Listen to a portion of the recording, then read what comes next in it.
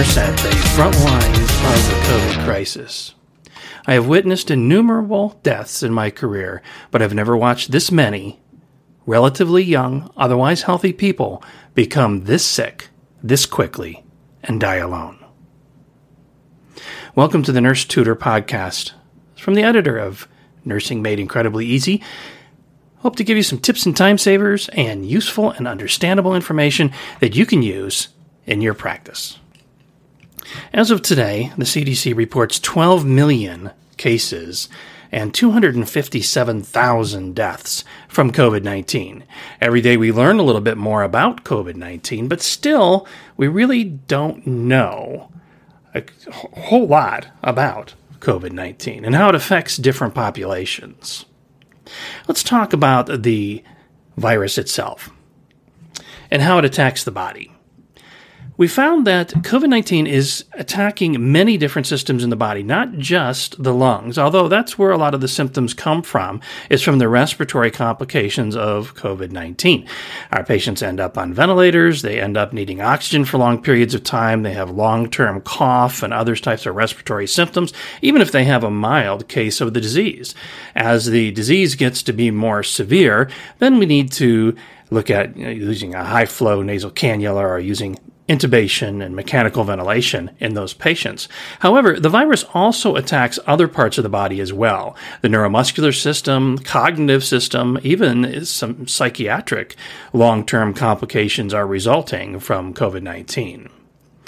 Interestingly, there's also a perception of inadequate care for our patients who have COVID-19. And this arises from a number of different pieces. First of all, the increased acuity. So we have more sick patients in the hospital that are needing higher levels of care, and that obviously is going to make it more difficult to be able to provide that high level of care. There's decreased staff availability because we have more patients and the acuity is higher, and because people are getting sick. And then the relationship and communication with patients is decreased. So that's one of the ways that we oftentimes communicate how we care to patients is through our relationship that we build with the patient and with our communication. And that includes the family too. So not just the patient, but the patient's family. In the situation of COVID-19, though, we're running into a lot of situations where we can't have that relationship or the communication the way that we have in the past as a result of all the isolation techniques that we're using. This ends up having some negative effects on our end-of-life discussions, and we have more and more patients who are ending up dying alone, which really also lends to that perception of maybe inadequate care. So what we want to do is to be able to rapidly detect problems in their early stages in our patients who have COVID-19. Keeping in mind that one of the first places it's going to attack is the lung. It's an aerosol type of virus, and so the patient inhales it goes down to the lung, and it starts to have its effect right away. This virus is going to attack the lung tissue, and in fact, it's going to cause some direct alveolar damage. So damage the alveolus itself, that is going to cause an inflammatory response. So the inflammation starts in the lung, and we start getting some bronchoconstriction and mucus production. This leads to a patient developing a decrease in compliance in the lung. Compliance is the elasticity of the lung, how well the lung is allowed to move back and forth and how elastic it is. And when we have decreased elasticity of the lung, then we're going to have a hard time moving air in and out. And, of course, those alveoli are being destroyed. They're being damaged. So they're not going to work as well either. We have hemorrhage occurring and fibrosis as a final result. So as this inflammation is occurring in the lung, it's causing damage. Now think about having inflammation somewhere else in your body. You get a cut on your hand, you're going to have some inflammation there, you get redness, swelling, and eventually there's going to be scar tissue that forms, and the scar tissue is fibrotic tissue. Well, that fibrotic tissue in the alveolus is going to interfere with how well we're able to have gas exchange.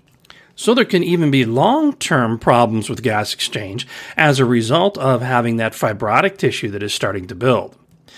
Two things happen here as well. The virus itself starts to get into the bloodstream because the lungs are very vascular, and so it has the ability to be able to just kind of move into the bloodstream there and circulate throughout the body. And secondly, this overwhelming, out-of-control inflammatory response that's occurring in the lung is going to start to travel outside of the lung as well.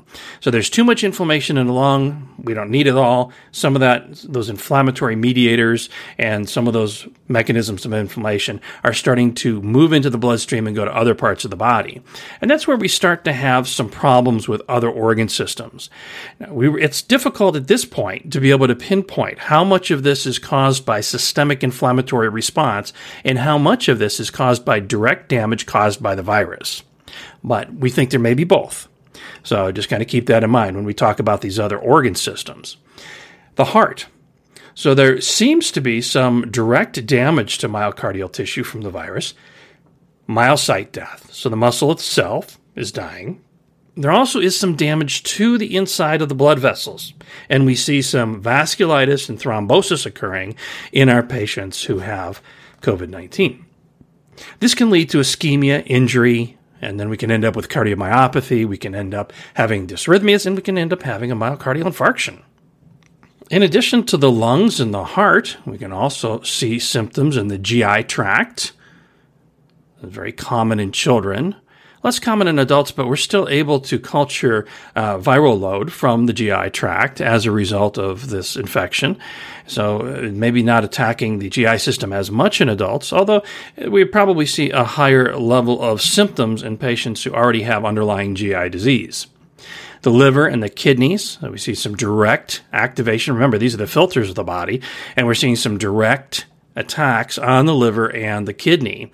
In addition, because it's being attacked by the virus, we're going to see some lymphocytic infiltration. So our white blood cells are going down there. They're trying to eat up that virus, but they're getting clogged in the filter too because lymphocytes are fairly large. We can also see some microthrombi. If you remember from the inflammatory process, there's three things that happen. We get vasodilation, capillary permeability, and clotting. And that third piece, the clotting part, is going to lead to some of these microthrombi that are occurring in the liver and the kidney, which further decreases our liver and kidney function. That leads to some cellular degeneration, and our treatments, our antivirals and steroids, add to more liver dysfunction because, of course, they're filtered out by the liver. So that may lead to even more liver dysfunction as well. Lastly, we could see that there's going to be some changes, and I mentioned this at the very beginning, about having some neurological symptoms, some cognitive symptoms, and psychiatric symptoms. We're not quite sure exactly how this is occurring, but we see it more pronounced in patients who have severe illness. Okay, well, that kind of makes sense. If the patient has a severe illness, that they're going to be on a ventilator, they're going to be in the ICU, they're going to have prolonged mechanical ventilation. In fact, most of these patients who are mechanically ventilated, the average time that they're on a ventilator is 16 and a half days. That's really, really long.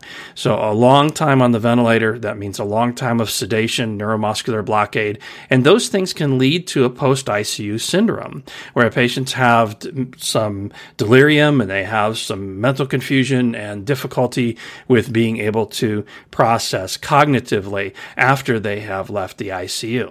Now, whether that's due to post-ICU syndrome or whether that's due to some direct damage from the virus, we're not really clear on it yet. But about 50% of our patients who have severe illness are going to end up having some kind of neuromuscular disorder as a result. And about 70% will have some delirium, at least while they're in the intensive care unit. There's a very prolonged recovery period that happens as a result of COVID-19 as well. Those patients who have severe illness, 30% of them, 33%, a third, cannot return to work at all. And another third cannot return to their previous level of employment. So a full 66% of patients who've had severe illness are not going to go back to the job that they left before they got sick. So really important that we are implementing early types of interventions with these patients to help to keep them mobilized, some early passive range of motion even while they're unstable, and then start getting them back into some strength training as soon as they're able to do that so that they're not losing some of that neuromuscular ability and hopefully combating some of that fatigue that they have. For more information about the nursing care of COVID patients, please see our YouTube videos on the nursing care of COVID patients, Part 1 and Part 2. In closing, COVID-19 attacks all of our body systems, stimulates the systemic inflammatory response syndrome, which can lead to multi-organ dysfunction. A thorough assessment can find problems early on and prevent complications. You can subscribe to this podcast on iTunes, Spotify, or wherever you get your podcasts, and learn more about how to manage your patients with nursing emergencies by going to thenursingprof.com. Thanks for joining me this week. Until next time, bye now.